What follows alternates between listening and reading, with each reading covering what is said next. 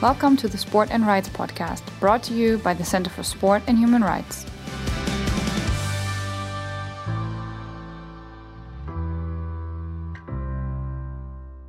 I'm Mary Harvey from the Center for Sport and Human Rights. Thanks for joining us for the Sport and Rights podcast. 1 year out from the Japan Olympic Games, I recently sat down with Minky Worden, Director of Global Initiatives at Human Rights Watch, to discuss a new report they just released focused on Japan and the practice of taibatsu, or corporal punishment. This report was recently the subject of a discussion between IOC President Thomas Bach and Japanese Olympic Committee President Yasuhiro Yamashita to discuss what changes will be made to eradicate abuse within Japanese sport. Our conversation with Minky also explored a number of other human rights issues involving the world of sport and the approach Human Rights Watch takes to influencing the actors involved. I began by asking Minky to tell us about the new report and its disturbing findings of the extent of abuse of young athletes in Japan. I think it's very significant. We're launching this podcast at the moment when the world was supposed to be tuning into the Olympics. It's historic because it's the first time the Olympics have ever been postponed. The Tokyo Olympics were supposed to launch last week, and Human Rights Watch produced this report. The title is, "I Was Hit So Many Times I Can't Count." And I think that's significant. The title was actually taken from a testimony, a young athlete we interviewed who described his experience in high school baseball. And I think in this case, you could say that the title says it all. I think our finding is that in Japan, many athletes are unable to reap the benefits of sport because they are suffering from physical abuse, verbal abuse, emotional abuse, and harassment in sport training. And a little bit about the methodology of this report. Human Rights Watch conducted in-person, face-to-face interviews with a number of athletes, including Olympians and Paralympians. We also conducted a truly nationwide survey in Japan with 757 respondents from 45 of Japan's 47 prefectures. Those are like provinces. And we also covered 50 sports. So this would include both winter and summer Olympic sports, for example, and then other sports like sumo that are not covered that are not part of the Olympics. And our significant findings were this. In Japan in 2013, when Japan was bidding to host the Tokyo Olympics, there were a series of videos and news stories that surfaced showing that there was something called taibatsu, which is it's a Japanese word for corporal punishment in sport training. One video surfaced of a high school volleyball coach repeatedly slapping a kid in the face as part of sport training. And this was very embarrassing. The Japan Olympic Committee and a number of other sports agencies got together and said, we're going to have zero tolerance for this abuse in sport. And they put in place a bunch of reforms. So what Human Rights Watch's report looked at was, are those reforms working? Do they meet international standards? And our findings were that the 2013 reforms fall far short of international standards for athlete protection and also Olympic standards, which is quite ironic since Japan is the next Olympic host. And even those very low standards had not been implemented. We also found that there is no comprehensive tracking of child abuse in Japan. So you could put it another way. The Japanese government isn't even bothering to count the number of abuse complaints or cases. And we also found that there's a lack of victim support infrastructure and a culture of impunity for abusive coaches. So in summary, that if you were a child athlete or a teen athlete who was being abused by a coach in your sport in Japan, you would struggle to report the abuse to sports federations or the government and get assistance. And we also found out that if you did, it would probably end your career in sport. So it's really, there's no accountability in the system. There's nothing to stop coaches who are abusing kids in sport training. And even if there is an athlete who's brave enough to step forward to report abuse, that athlete would have a terrible and terrifying experience and probably not receive any sort of remedy, and also lose his or her career in sport. So it's a pretty grim set of findings. So can you grim indeed? Tell me about how you've mentioned that there's difficulty with reporting for a variety of reasons, right? Reporting mechanisms may or may not be fit for purpose. Athletes aren't coming forward. How did you get this information? So tell me about how you went about doing the work that you did. Oh, thank you. The way Human Rights Watch does research, we actually started, and I might speak personally here for a minute. We started by amassing a trove of news stories that featured abuse, and these were Japanese language news stories. So we came across hundreds of stories of coaches who were punching, slapping, kicking, or beating the athletes with objects. This is after 2013? This is after 2013. So after the reform supposedly went into effect. After the reform supposedly went into effect, we came across all of these stories of athletes who were forced to train when they were injured or punished with excessive training, beatings. There are videos all over the internet that show, for example, there's a baseball coach who, on a video taken by a parent or someone in the stands, punches and kicks the baseball team, practically the entire team, and you can watch these kids staggering back with the force of the kicks from the coach. So clearly there was still a problem because these videos were surfacing. But on a personal note, I have a 17-year-old. I have three kids, and one is a 17-year-old son. There were several suicides of 17-year-olds. That surfaced. And there was one in July of 2018 that struck me especially. And he left a note saying it was the volleyball. I couldn't take it anymore. And his coach, we found out through an interview with the parents, the coach was actually the subject of complaints from other students who said that they had permanent PTSD from this high school training. And so it seemed like something that we should investigate further. So Human Rights Watch sent a research team, I was part of the team, to Japan in February of this year. And we partnered with World Players. The World Players Association is the global trade union for all professional athletes. So they helped to get us into the baseball camps and to talk to professional athletes. We also were able to rely on our Human Rights Watch Japan office. We've had an established office there for more than a decade. And so we were able to partner with groups like Save the Children, another group called Athletes Save Japan. And I think we were able to do this research because we worked with a very courageous group of young athletes. A number of them experienced taibatsu. They experienced beating and abuse in training, in sport training, and they're determined to stop it.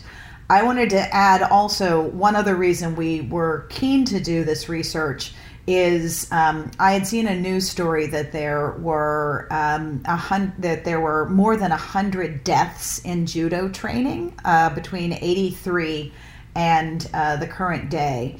Between 1983 and now. And I thought, what on earth is happening in this training that children are dying? These are children. These aren't deaths of adults. Deaths in general awful, but children? Yeah. Yeah, these are deaths of children. And we were able to work with a group of parents whose children died in judo training or were permanently disabled. And I had all of the benefits of sport growing up. I played dozens of sports. I got a lot out of it. I learned a lot about teamwork, as I know you did, Mary, in your career. But I think it struck me that for many kids, sport is the sport that gave me so much takes away a lot from these kids. And I interviewed the mother of one of these kids who, this isn't sort of the kids are sparring together and a terrible accident happens. This is the child skips a practice or shows up late and the coach puts him in a chokehold and he loses oxygen to the brain and dies. Right? So this is not accidental. This is a choice by the coach to punish the children in a way that violates international human rights standards, child rights, and of course the Olympic Charter. So that was why we felt it was so urgent to do something. I want to also say that we deliberately chose Japan because it is the host of the next Olympics, and this is a global problem. So if we have any chance to solve this global problem, we're going to have an evidence base. So that means we need to know what is happening, why is it happening, and how is it happening in order to change that so that the next generation doesn't have to suffer these terrible abuses. Yeah, you mentioned global. I mean, we've just recently heard about the death of the triathlete in South Korea. She committed suicide and left behind evidence of what had happened to her. And this is after she had reported it numerous times. How many times did she report the abuse, Minky, to different actors? I mean... So Choi Sok-hyun, and I think it's important we know her name because she made an enormous sacrifice. She joined the national team as a triathlete when she was 15 years old. I sort of imagine that she gave up the life that a lot of Korean teenagers enjoy of boy bands and enjoying herself with her friends to have a life of extreme sacrifice because her sport, the Olympic triathlon, requires endurance, right? But the things that she had to endure as an athlete go far beyond harsh training methods. I mean, she certainly experienced that. But she wrote in her diary of, there was one, she wrote, it was raining outside and I was beaten so badly today. And she filed complaints, to answer your question, with the Korean National Olympic Committee, with the local authorities, with her federation. She did everything right. Athletes are very good at playing by the rules. She understood what the rules are. She probably understood that there was a risk of reporting her coach into the authorities who had hired the coach, right? She did everything right, and the Korean National Olympic Committee actually sent someone to interview her in April, and she committed suicide June 26. And I think, those days and weeks and months between when she reported the abuse to very high authorities, she must have concluded at the end of June that nothing was going to happen. But I think it's such an indictment of the sports system in South Korea and beyond that no one helped her when she did everything right.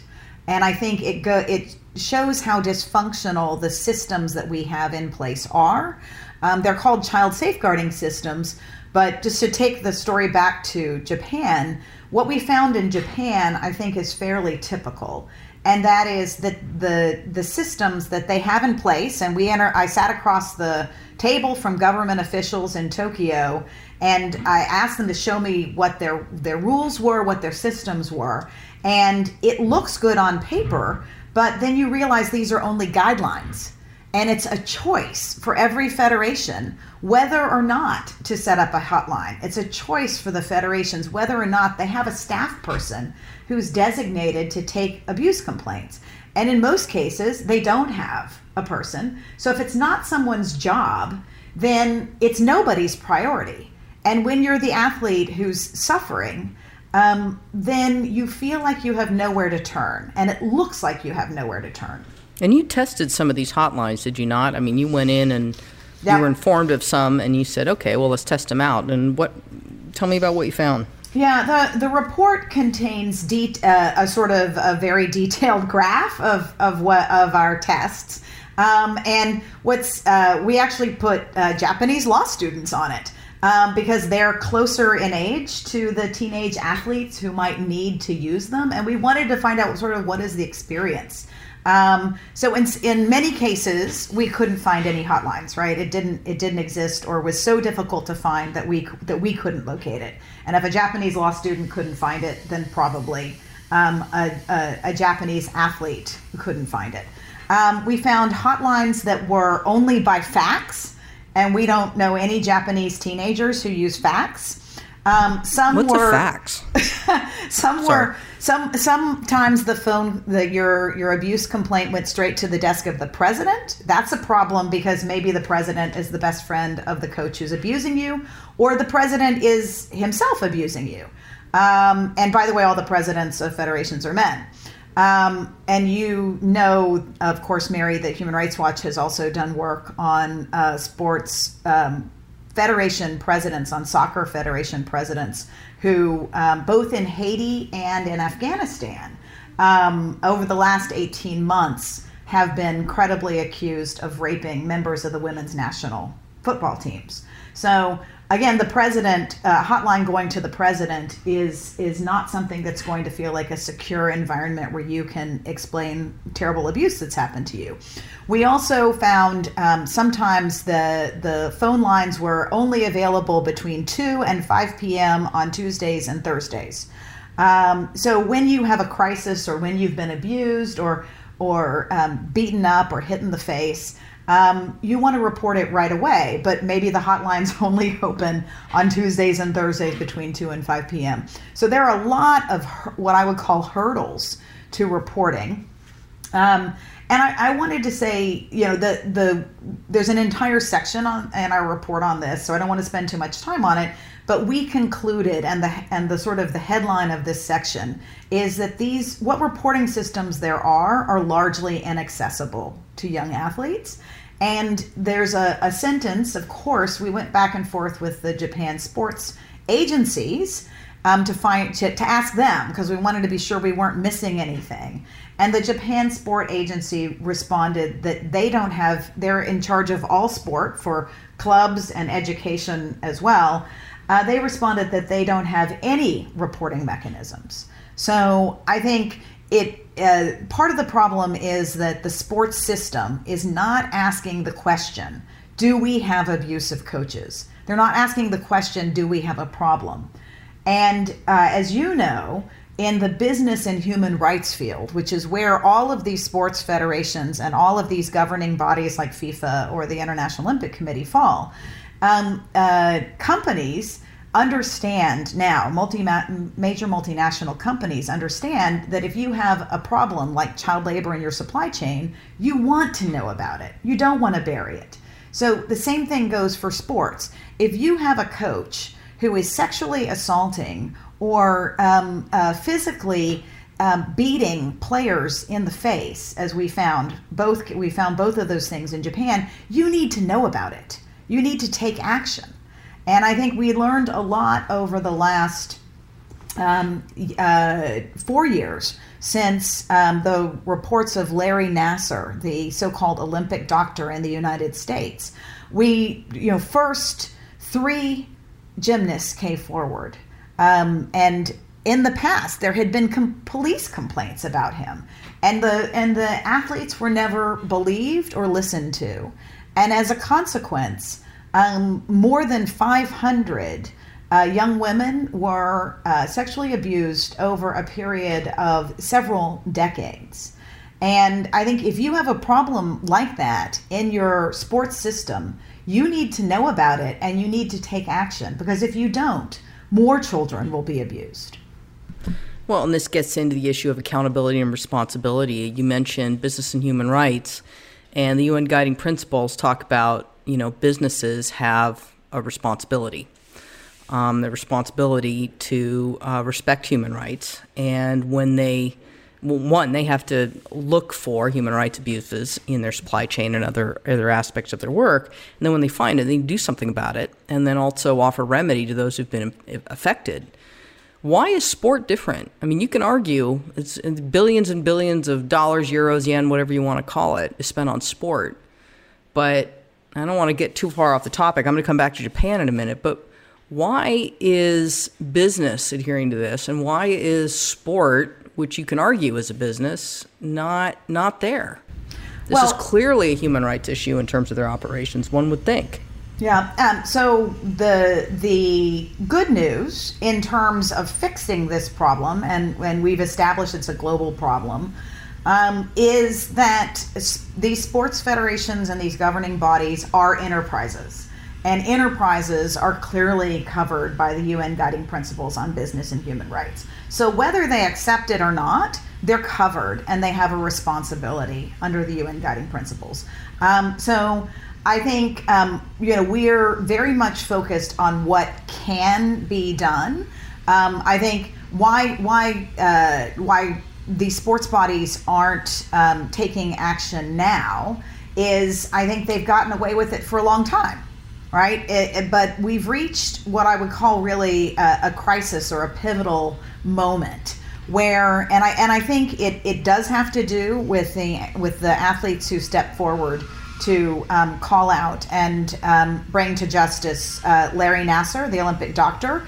There have been horrific abuse revelations in the last few years in the Netherlands, in the UK, in Colombia. British gymnastics, they were talking about their gymnasts. Well, there's a wonderful documentary that I commend to everyone who's listening to this podcast called Athlete A. It's available on Netflix. And it actually looks at the high cost to gymnasts of stepping forward. And I think it should be, it actually should be viewed by every athlete because they should know what to look for in terms of abusive coaching. But it also it has led, I think, to a number of athletes from Singapore. Jessica Yu has stepped forward. She's a skater who was trained in China to speak about physical abuse she experienced and harassment and verbal abuse. The gymnasts in the UK, one of them said that when she was a 10-year-old, she was put into a cabinet as punishment for a training mistake. So these types of abuses take enormous courage to step forward. If you are still an Olympic athlete, one of the things that Athlete A indicated, the documentary indicated, is that the gymnasts who came forward in the Larry Nassar case may have been passed over for the Olympic team. That's a terrible indictment of a system that actually punishes those who come forward with important information about abusive coaches or officials. So, but just to return to Japan, I think our main message for this report is that the Olympics have been postponed. That's devastating for athletes worldwide who've been training their entire careers. But it might actually be enough time to pass reforms in Japan before the opening ceremony next July 23 to explicitly ban any form of abuse as a coaching technique. That ban doesn't exist in Japan. We've also recommended that the country establish a Japan Center for Safe Sport, which would be an independent body to address child abuse in sport. And I think now that we've established that this is a very serious problem, we want to be clear and concrete about what steps can be taken. And these steps that can be taken in Japan can be taken in any country around the world. And one final thing that we learned is the IOC, the International Olympic Committee, after the Larry Nassar catastrophe, actually at the Youth Olympics in Buenos Aires passed a series of safeguarding measures. They put athlete safeguarding into the Olympic Charter itself. So this is not something that is a games time only thing. You don't only protect athletes when the Olympics are happening. It has to happen at all times. Athletes have to be safe at all times. And we learned that these safeguarding principles and this toolkit is not translated into Japanese, right? There are some very basic steps that could be taken right now to protect children. This is not something that anyone has to wait for. Well, and just before we leave Japan, I mean, one of the things that I've certainly learned in the work with the center is, while prevention and mitigation is where you start, you have to offer remedy, and you don't have an opportunity when it comes to this kind of abuse without reporting. And so getting, especially children, to report is enormously difficult. So the grievance mechanism, or the way they report, has to be really child-friendly, or at least athlete-friendly. And some of the things that you've mentioned clearly indicate that there's an opportunity to make those grievance mechanisms or ways to complain a lot more friendly and anonymous, it sounds like. Yeah, and this does not carry a major financial obligation, right? I mean, the truth is, all you have to do is make it someone's job. It has to be someone's job to take abuse complaints. And that's the most fundamental thing. Well, it's someone's job, but it's also accountability, right? So there's still, even if it's someone's job, how do you whack away at impunity? Yeah. I think you have to look at this from the perspective of child athletes or teenage athletes and think and actually work with them. I mean, the greatest experience that I had in doing this research was sitting down across a table and having a cup of tea and hearing from these athletes in their own voices what happened to them, but also what they'd like to see. I never left an interview without asking the athletes what they would like to see for the future, and that's where you get the hope. I'll tell you one story. There's a volleyball player, a top volleyball player, Naomi Masuko, who was, she said that when she was training, and she was a national team player, legend in the sport of volleyball, but she said when she was training, she wasn't focused on her performance every day. She was focused on how not to be beaten up by her coach. But she also later talked to her coach about this experience, and the coach said that it was much worse when he was training himself. So she came to understand that this is a continuum, that the coaches were beating the athletes because they had that experience themselves. And I think this may be true far beyond Japan. And so she didn't just give up. She actually started a tournament in Japan in 2015 where a volleyball tournament where coaches aren't allowed to yell at, scream at, verbally or physically harass the young players. And she, with this, she was able to recapture her own love of the sport and able to create a safe space for other athletes. So in doing this report, we didn't just hear about suffering of athletes. We heard about resilience, and we heard about how these athletes have turned their own experience of beating or abuse around and are working to make change. So we have to do everything we can to support them. They can't be alone, and they need systemic reforms. Yeah, and these athletes are one day very likely going to be parents, and they're going to have children who may want to participate in sport. And I bet you they're going to have a very firm opinion about what their kids should and shouldn't be exposed to when it comes to motivating children to train. And it's actually a fascinating question that at the center we're going to explore more, which is, it's a little bit like what happened in other areas of sexual abuse. There's a line. And at what point are you crossing it? Right? At what point, in this case with physical abuse, at what point are you training, is an athlete being trained and perhaps, being trained past what they thought they were capable of? And if you sit down with a bunch of athletes, every one of them has a story about that. And at what point does that cross over into abuse?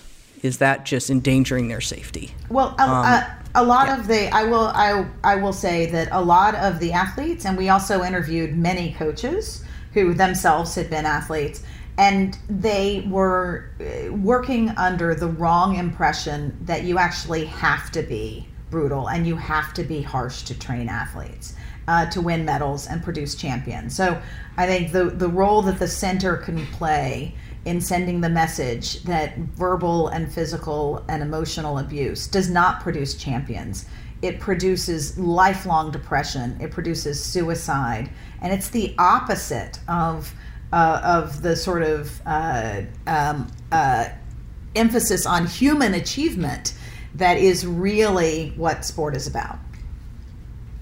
Well, and it gets closer to fulfilling what everybody, talks about are the values of sport, right? And sport is closer at achieving what it says its values are when it is doing things like protecting athletes from these sorts of abuses.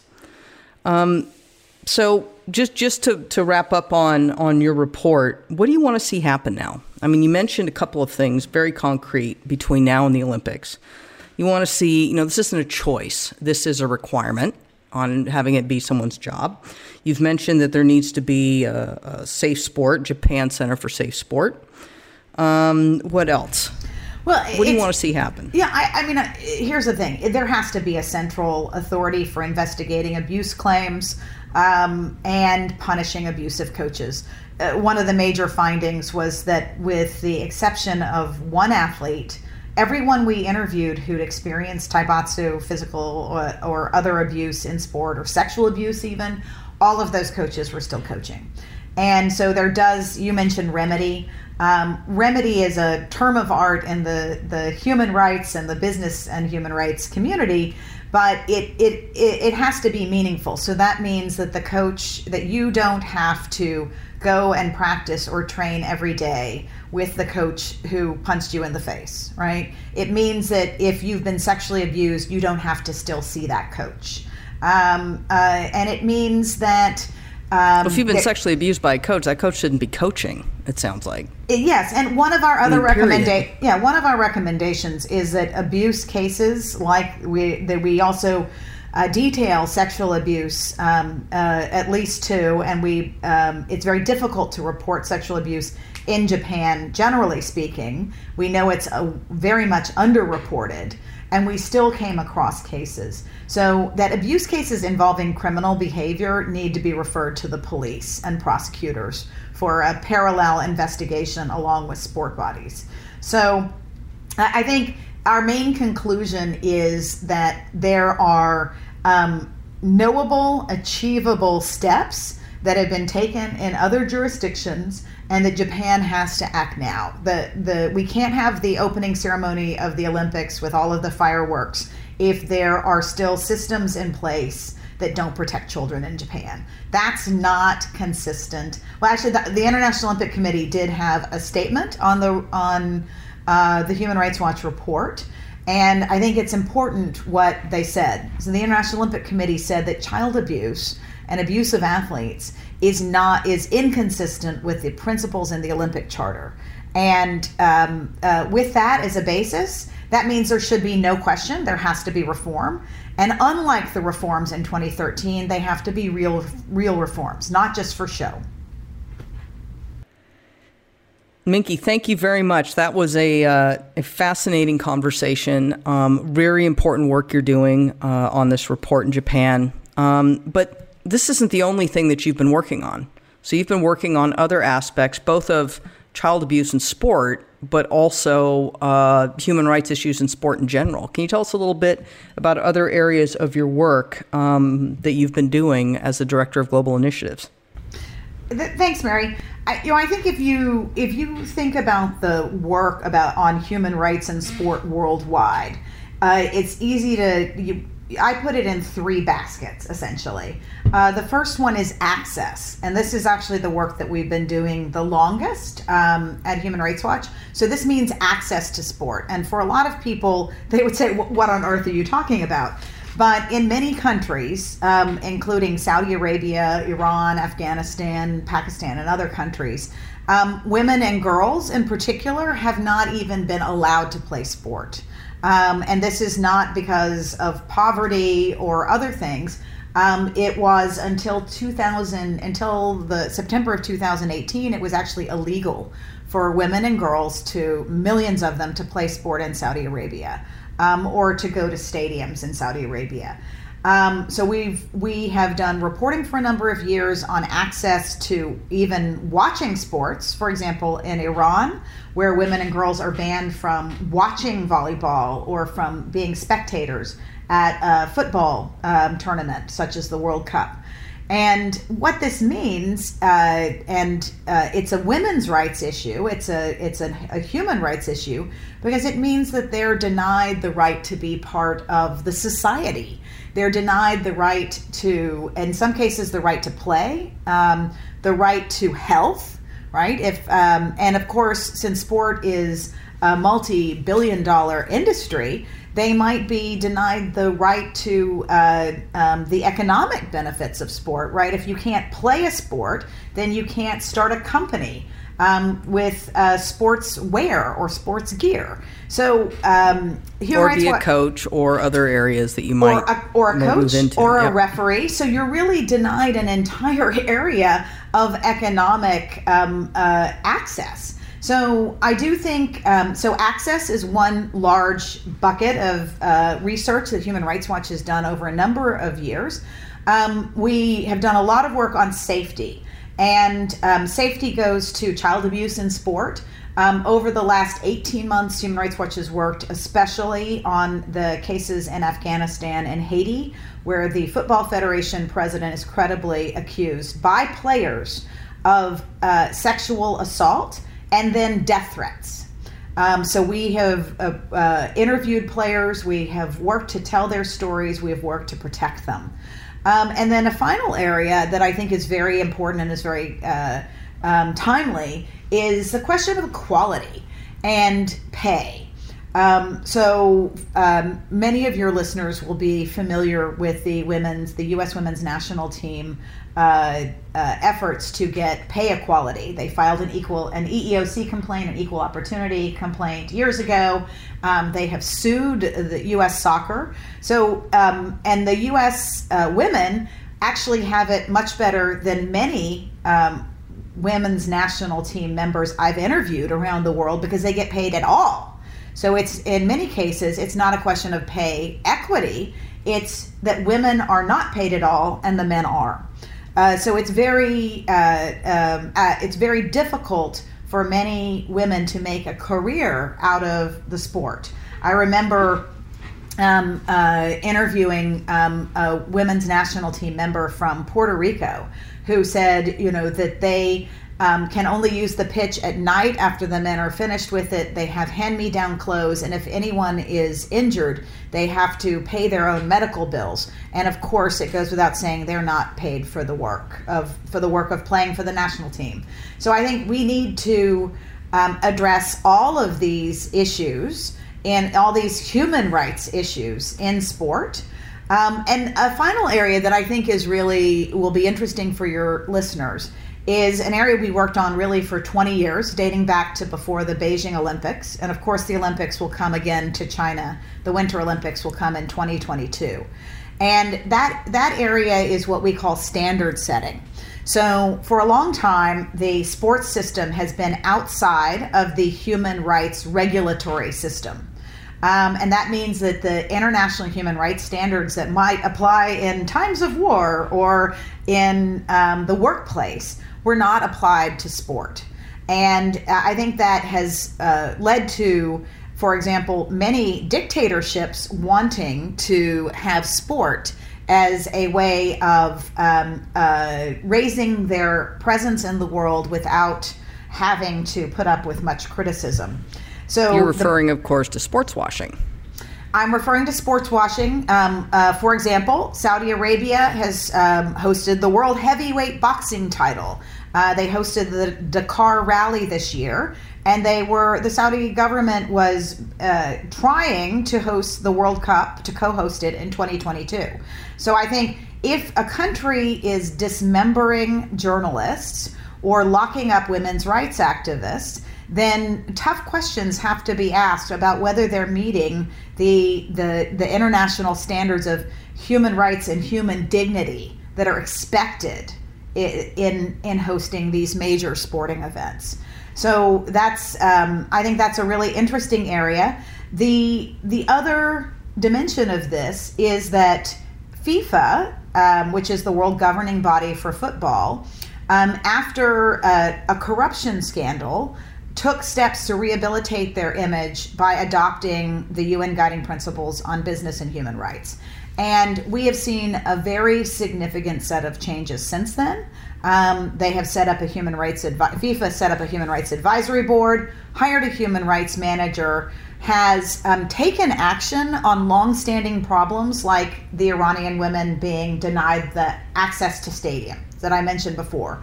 So we now have a system where if these federations will adopt the international human rights standards that, by the way, they're already covered by, then they are able to positively use their leverage to do things like make sure that women and girls can watch soccer, right? So I think that's the most interesting and positive possible area for the future, is if the International Olympic Committee adopts the UN Guiding Principles on Business and Human Rights, if they hire staff who have expertise in human rights, then as we head into the Beijing Olympics in 2022, we're going to need those standards to be upheld. There is no press freedom in China. There is no free internet. So how are journalists, for example, just to take one example, how are journalists going to report on the Winter Olympics if they can't access the internet? So these are practical things. Another area I might mention is that in Xinjiang, more than 1 million Muslims have been incarcerated in re-education through labor camps. I think the International Olympic Committee, FIFA, and all other sports bodies need to be concerned about whether the Olympic mascots or sports gear or branded materials are being, with the FIFA logo, are being produced by slave labor from workers in Xinjiang who are being shipped all over the country. So, well, one of the things that we've seen, you mentioned the FIFA example. The one thing that you didn't mention, but I think it's incredibly significant, and you've said this as well, is they made a statutory commitment. So they actually put it into the constitution of the organization, right?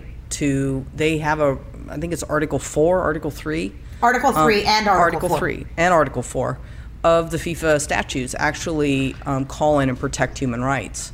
So that means that if there's an issue anywhere that involves FIFA as a governing body, there's something to hang your hat on, right? And the Human Rights Advisory Board that assists them on these things. But this is a critical differentiator, because I think, correct me if I'm wrong, are they still the only international governing body that's actually done that? FIFA is the only one that has formally adopted the UN Guiding Principles, but as we discussed earlier, every sports federation, every national governing body, they're all enterprises and they are all covered. So it's, I think there is a major advantage to affirmatively adopting the UN Guiding Principles and hiring someone whose job it is to manage the inevitable human rights problems, right? So every just like every company has human rights problems, every government has human rights problems, every sports federation has human rights problems, whether they know it or not. And I think when we're talking about raising the bar on sports, one area we didn't cover was, for example, large numbers of migrant workers who have died or are injured building World Cup stadiums, right? So for the World Cup in Russia, at least 22 workers died building stadiums. That's the size of a football team, and I think increasingly the public, right? So the billions of people who watch the World Cup or who watch the Olympics They don't want to sit in a stadium that workers died to build. They don't want to participate. They don't want to give their money to events or to buy products sponsored that are associated with child abuse in sport. I think one of the questions to Olympic sponsors is, given the revelations around USA Gymnastics, what are sponsors doing to say that they don't support child abuse and there need to be protections? So, the vision for the future is that all of these sports federations will affirmatively adopt the UN Guiding Principles on Business and Human Rights, that they will take the steps to know what abuses are happening in their system and to remedy them, and then they will be public about it, right? And I do think that we are at a pivotal moment when sports could be a catalyst for improving human rights worldwide. I'll give one example. As you know, the World Cup will be in Qatar in 2022, in November of 2022, the Men's World Cup. And Qatar is a country that criminalizes LGBT identity, right? So if you are LGBT, your identity, who you are, is the crime. And Human Rights Watch has worked on this for a number of years.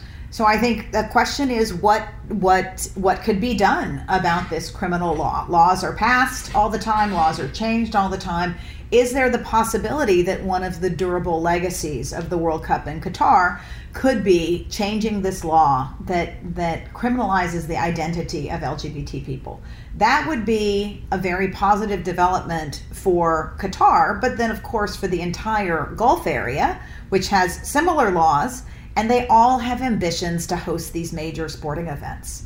So in the areas of worker rights, in the areas of access, in the areas of diversity and inclusion, there is the possibility of using the desire of these countries to host these events to actually change the laws beyond the event itself.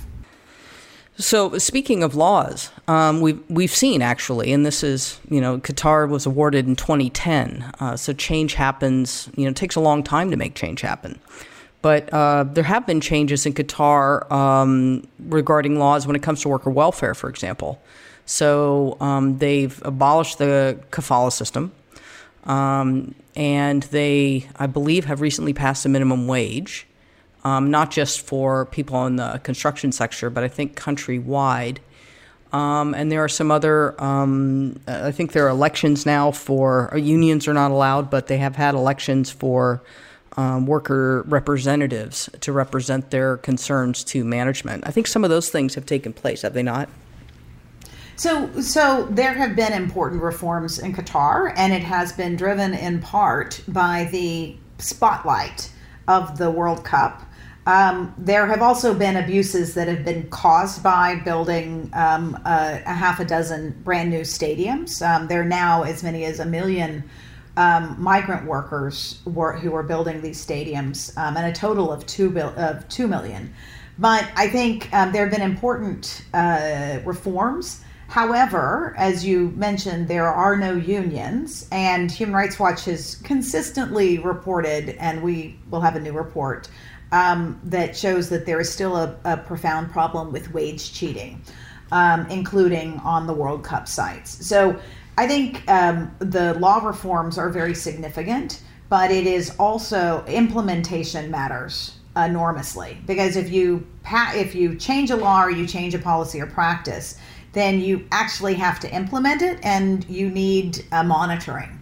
So our interviews with a number of workers, and we reported on this as recently as January, was that they were experiencing wage cheating and wage delays. So I do think that there are important reforms, but you also cannot skip that step of monitoring the reforms to make sure they're really being carried out. Which brings us back to where we started with Japan. So thank you, Minky. This has been a fascinating conversation. You can find Minky on Twitter. You may have the best Twitter handle I've ever heard. Minky's Hijinks, at Minky's Hijinks, and you can follow Human Rights Watch at HRW, at HRW on Twitter. Thanks you so much to you for listening. Please like, share, review, and subscribe to the Sport and Rights podcast. For more information on the center, please go to sporthumanrights.org and follow us on Twitter at @sportandrights.